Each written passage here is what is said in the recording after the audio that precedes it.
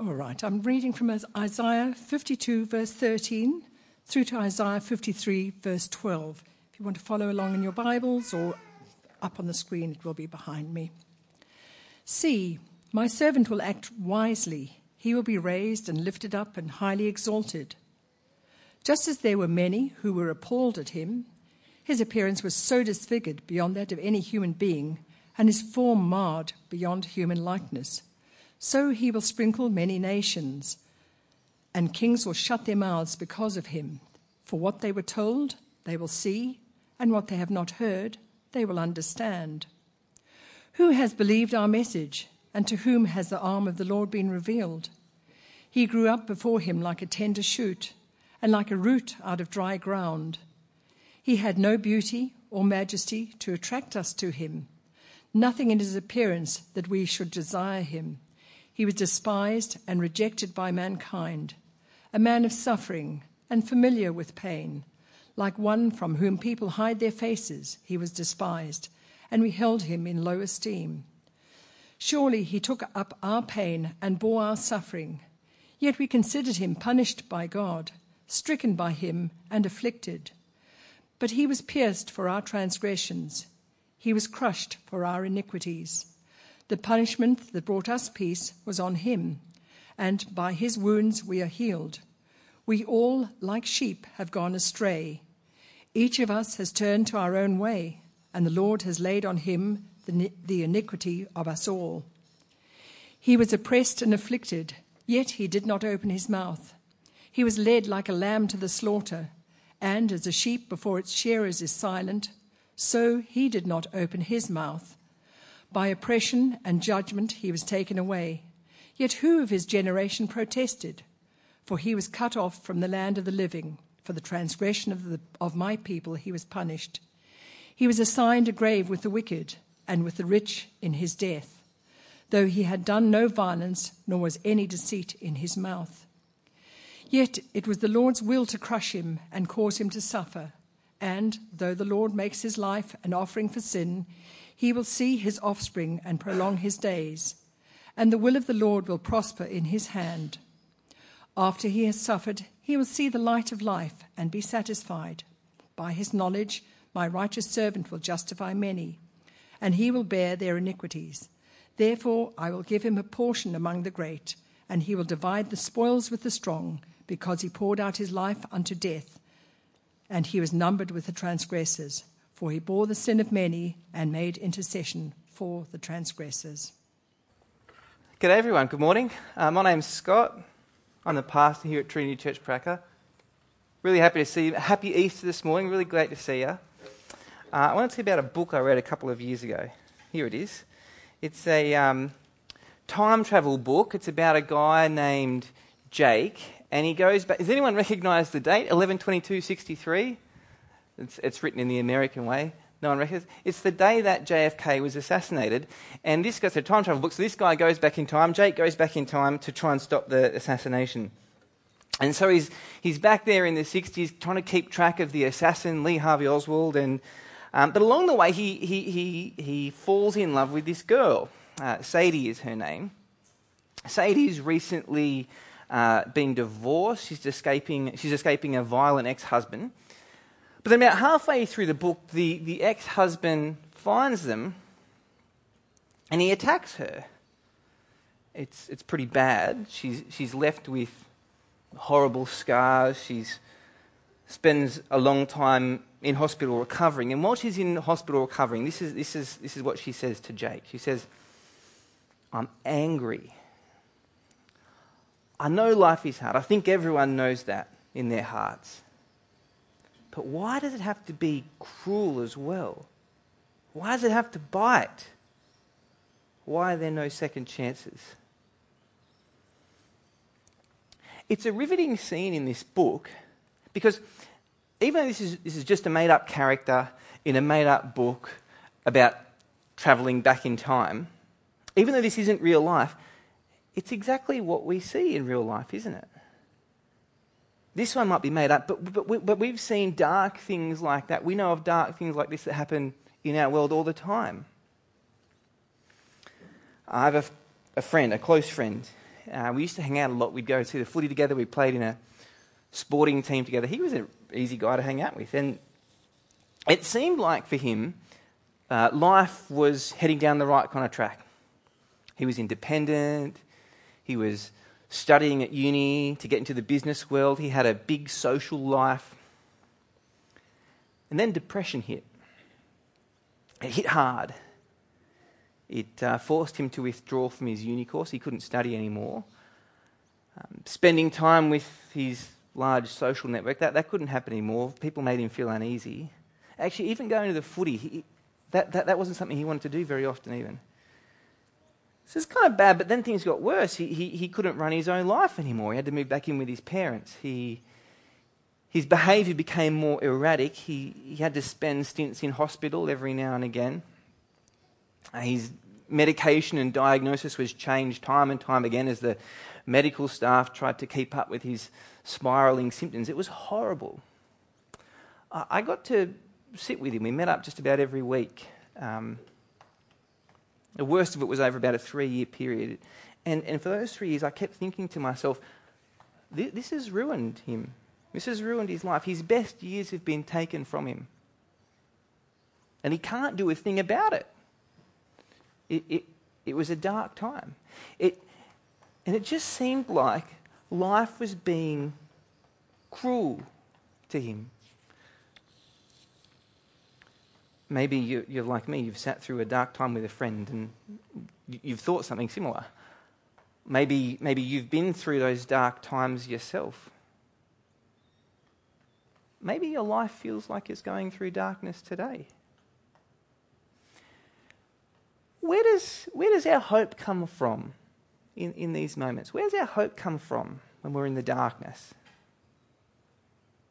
That's what we want to explore this morning.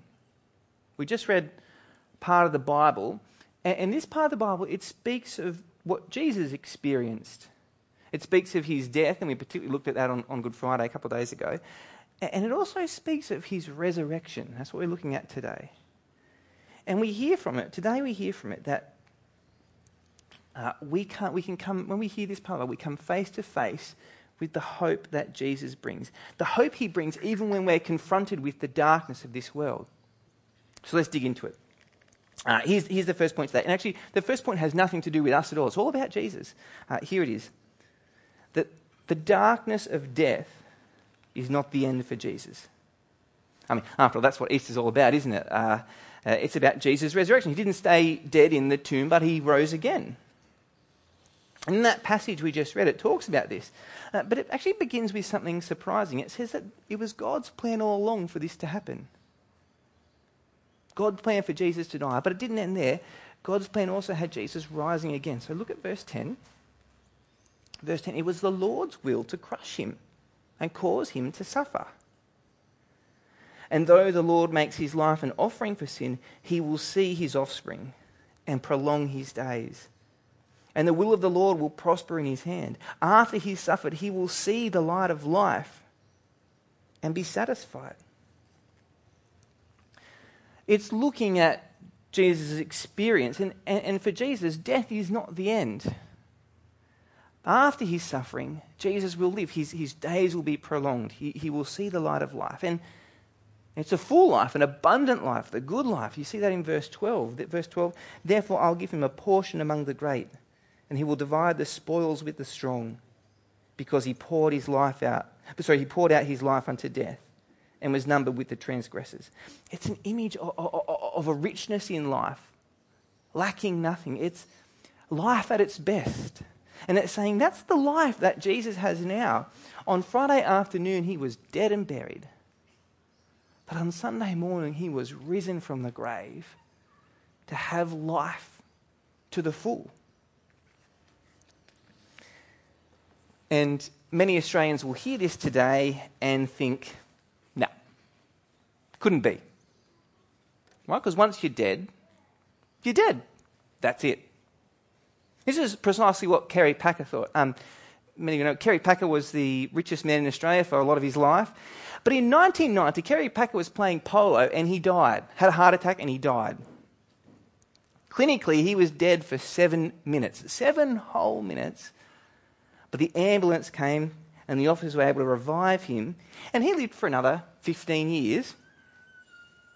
And these words capture his thoughts on dying. This is what he said. He said, "I've been on the other side, and let me tell you, there's nothing there." And that's what most Aussies think, isn't it? Death is the end. There's nothing more beyond, not even for Jesus. So here's the second point for today. Well, really, it's a question. Can we really believe Jesus was resurrected? Because over the years, plenty of people have wanted to say, no, you can't believe that kind of thing. Of course not. And so they want to give a different account of what happened all those years ago. They come up with explanations of what happened, such as this one, that Jesus actually didn't die on the cross. He was alive on Sunday because on Friday he never died. But when you think about it, it doesn't quite make sense because, well, firstly, it must have really been Jesus on the cross, not a lookalike, because some of Jesus' own family, some of Jesus' very best friends were there in the crowd. They saw him strung up, they took his body down, and they cried because they knew him and they knew this was him. And he must have really died too. We're talking about Romans here. The Romans, they knew how to kill people. For them, crucifixion was an art form that they had mastered, right? No one survived these public displays of crucifixion. Jesus really did die. And so then they come with other theories as well. If Jesus did die, perhaps he never really rose again. Perhaps the disciples went to the wrong tomb. There was no body in the tomb. They found it empty because Jesus wasn't there. He was actually in the tomb around the corner. But also, this doesn't make heaps of sense because Jesus, as we saw in that video before, Jesus was buried in a prominent tomb. It was owned by a wealthy man. People knew where it was. And so even if the disciples that first morning, in their grief and confusion, if they went to the wrong tomb, surely someone else comes along and says, no, here's Jesus, he's just around the corner. This is especially true considering that both the Romans and the Jews of the time wanted this resurrection rumour to stop in its tracks. So maybe Jesus did die, and maybe his tomb really was empty, but maybe it was empty because the body was stolen. But again, that doesn't make sense. Jesus wasn't a wealthy man. He's not buried in expensive clothes. He didn't have expensive things in the tomb with him, so grave robbers doesn't actually make any sense at all. And besides that, there's a whole bunch of Roman soldiers guarding the tomb at the time. So no one was to get in, and no one was to get out either. And so, okay, the final theory then is maybe just the disciples made it up anyway. But again, I think this is pretty unconvincing because, well, for starters, they couldn't steal the body. Remember, there's the soldiers are there guarding the tomb.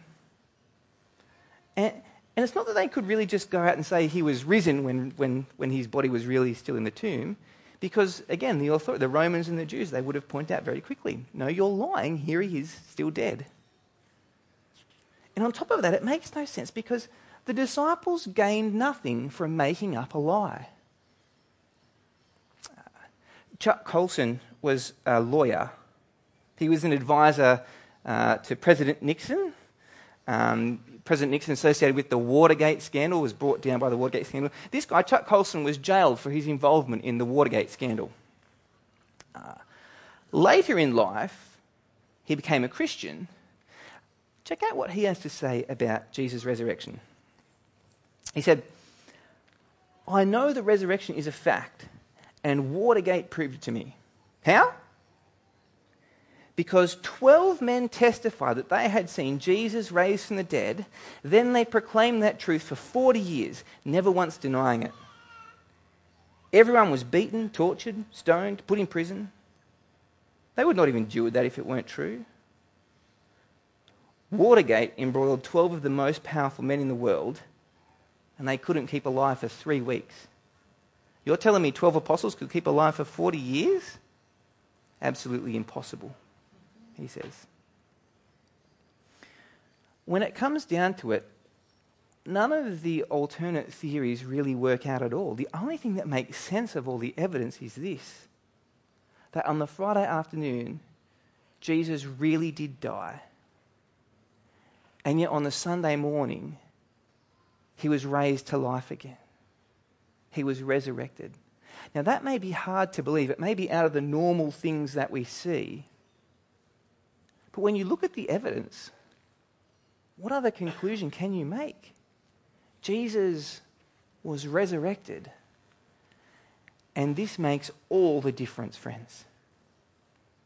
Because it means when we're walking through the darkness, when we experience those cruel twists that this life will throw at us, Jesus' resurrection makes all the difference because it brings us hope in those times.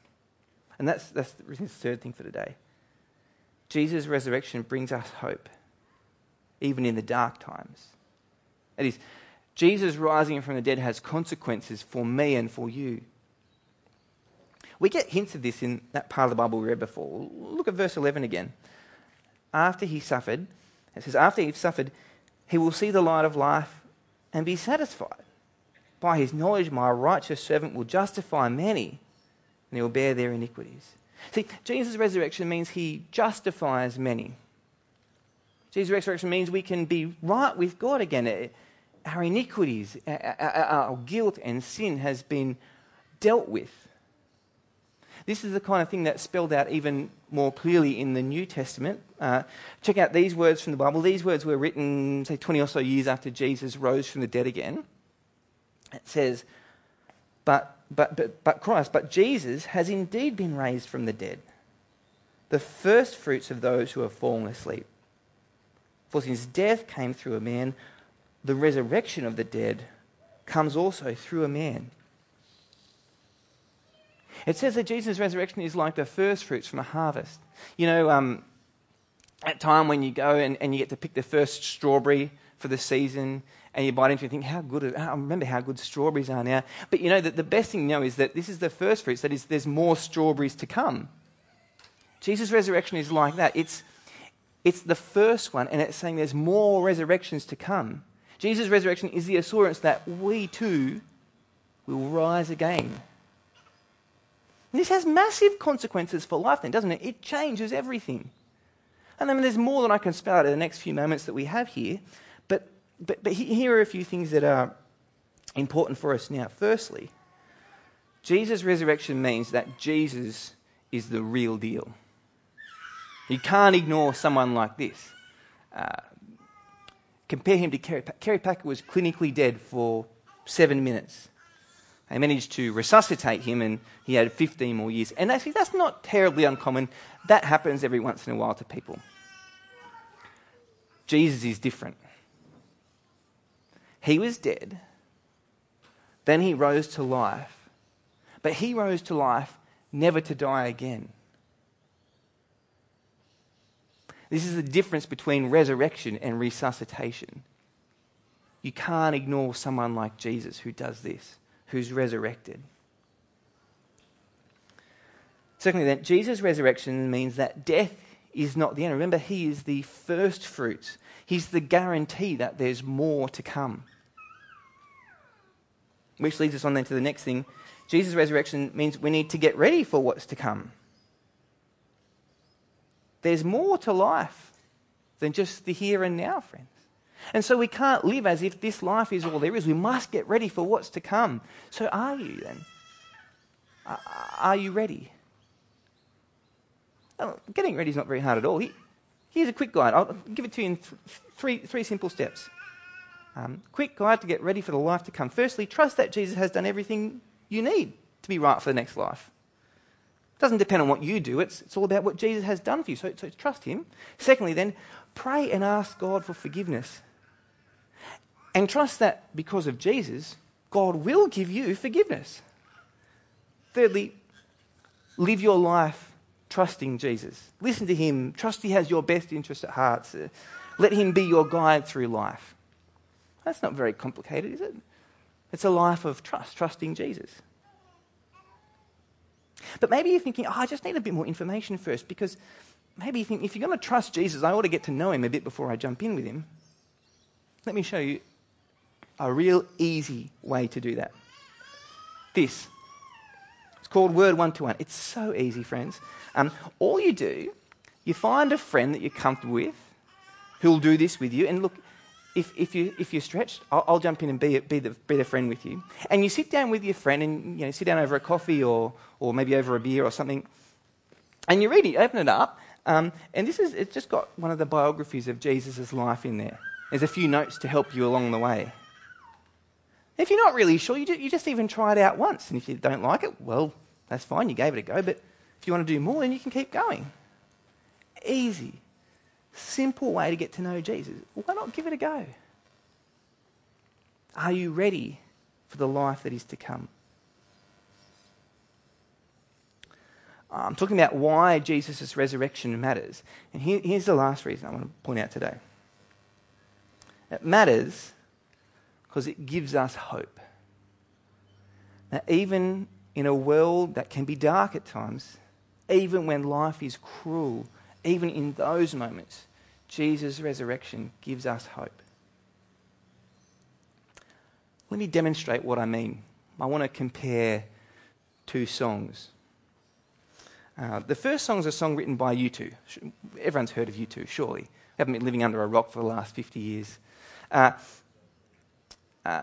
This song is called Wake Up Dead Man, and it wrestles with a world where we experience darkness. This is how the song starts off.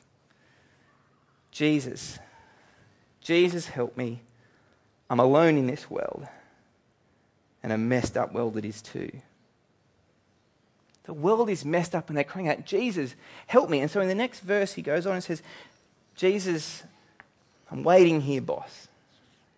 I know you're looking out for us, but maybe your hands aren't free. The experience is that the world is messed up and it just doesn't seem like Jesus is doing something. No matter how much I cry out, Jesus isn't doing something. So where is Jesus in all this mess? That's the question the song asks. And then these verses keep pouring, and all through the song there's a chorus, and in the chorus it repeats again and again, wake up, dead man. Because that's the reality, friends. If Jesus is still a dead man, if Jesus is still in the grave, we have no hope. We're simply alone in a messed up world.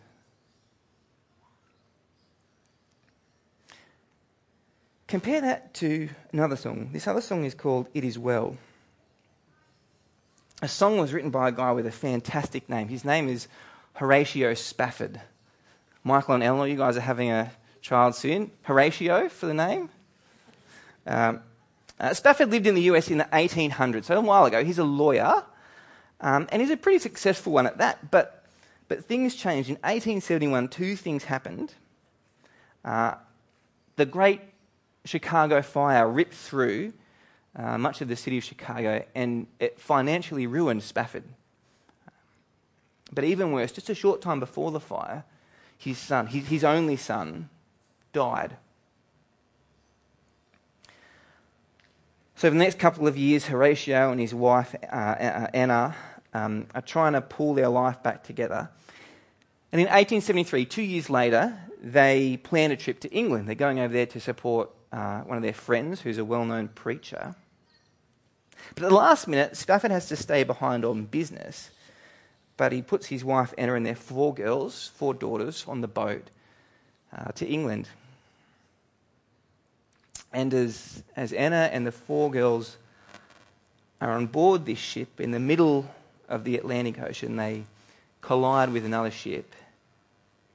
The boat sinks, and all 4 of the daughters die. Spafford's wife, Anna, she sent him a telegram. It's chilling. It reads, "Saved, alone. What shall I do?" So Spafford, he quickly jumps on a boat. He travels over to England to meet his wife. And on the way, as his ship is passing the place where his 4 daughters have died, he wrote this song. It's called It Is Well. Listen to some of the lyrics. You can just, the hope oozes out. He begins, when peace like a river attendeth my way, when sorrows like sea billows roll, whatever my lot you have taught me to know, it is well with my soul. He goes on. Though Satan should buffet, though trials should come, let this blessed assurance control, that Christ has regarded my helpless estate and has shed his own blood for my soul. The hope is there, isn't it? For me, this is the verse. But Lord, 'tis for thee, for thy coming we wait. The sky, not the grave, is our goal. Oh, trump of the angel, oh, voice of the Lord, blessed hope, blessed rest for my soul. Jesus was resurrected, and that changed everything for Spafford. His hope wasn't in that someday he'd be able to recover or build up his fortune again.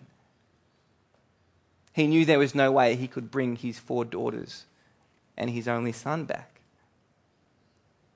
But still, time and again, he penned this refrain that keeps coming up in the song, it is well with my soul. Because for him, the sky was the goal. There was a new and better life, a resurrected life awaiting him. And he was confident, despite his grief, he was confident his 4 girls were experiencing that life. His son was experiencing that resurrected life with Jesus. And see the difference between these 2 songs. One is hopeless because Jesus hasn't been resurrected. He's still a dead man. The other is full of hope because the guy who's writing it knows Jesus has been resurrected. Death is not the end. There is more beyond. And this is not some kind of pie in the sky when you die. This is not empty platitudes. This is true hope based in the fact that Jesus has been resurrected. This is the hope my friend had. He went through dark times as his mental health spiraled down. And what could he have put his hope in at that time? That if he just hung on, that maybe tomorrow, maybe next week, maybe next month, that things would get better? If he just held on, eventually he'd be well again. But there was no promise of that. Maybe he wouldn't. But my friend, his hope was in Jesus. His hope was grounded in the resurrection of Jesus. And what he looked forward to, what he's still looking forward to this day, was that next life. That life where Jesus had promised him the darkness will end. That's the hope that keeps him afloat when nothing else will. Friends, each year, Easter comes around to remind us there is hope. And there is hope because Jesus has risen. This makes a difference in life. It changes everything. It means we can endure even in the darkness. So my only message to you today is have your hope in Jesus. Let me pray.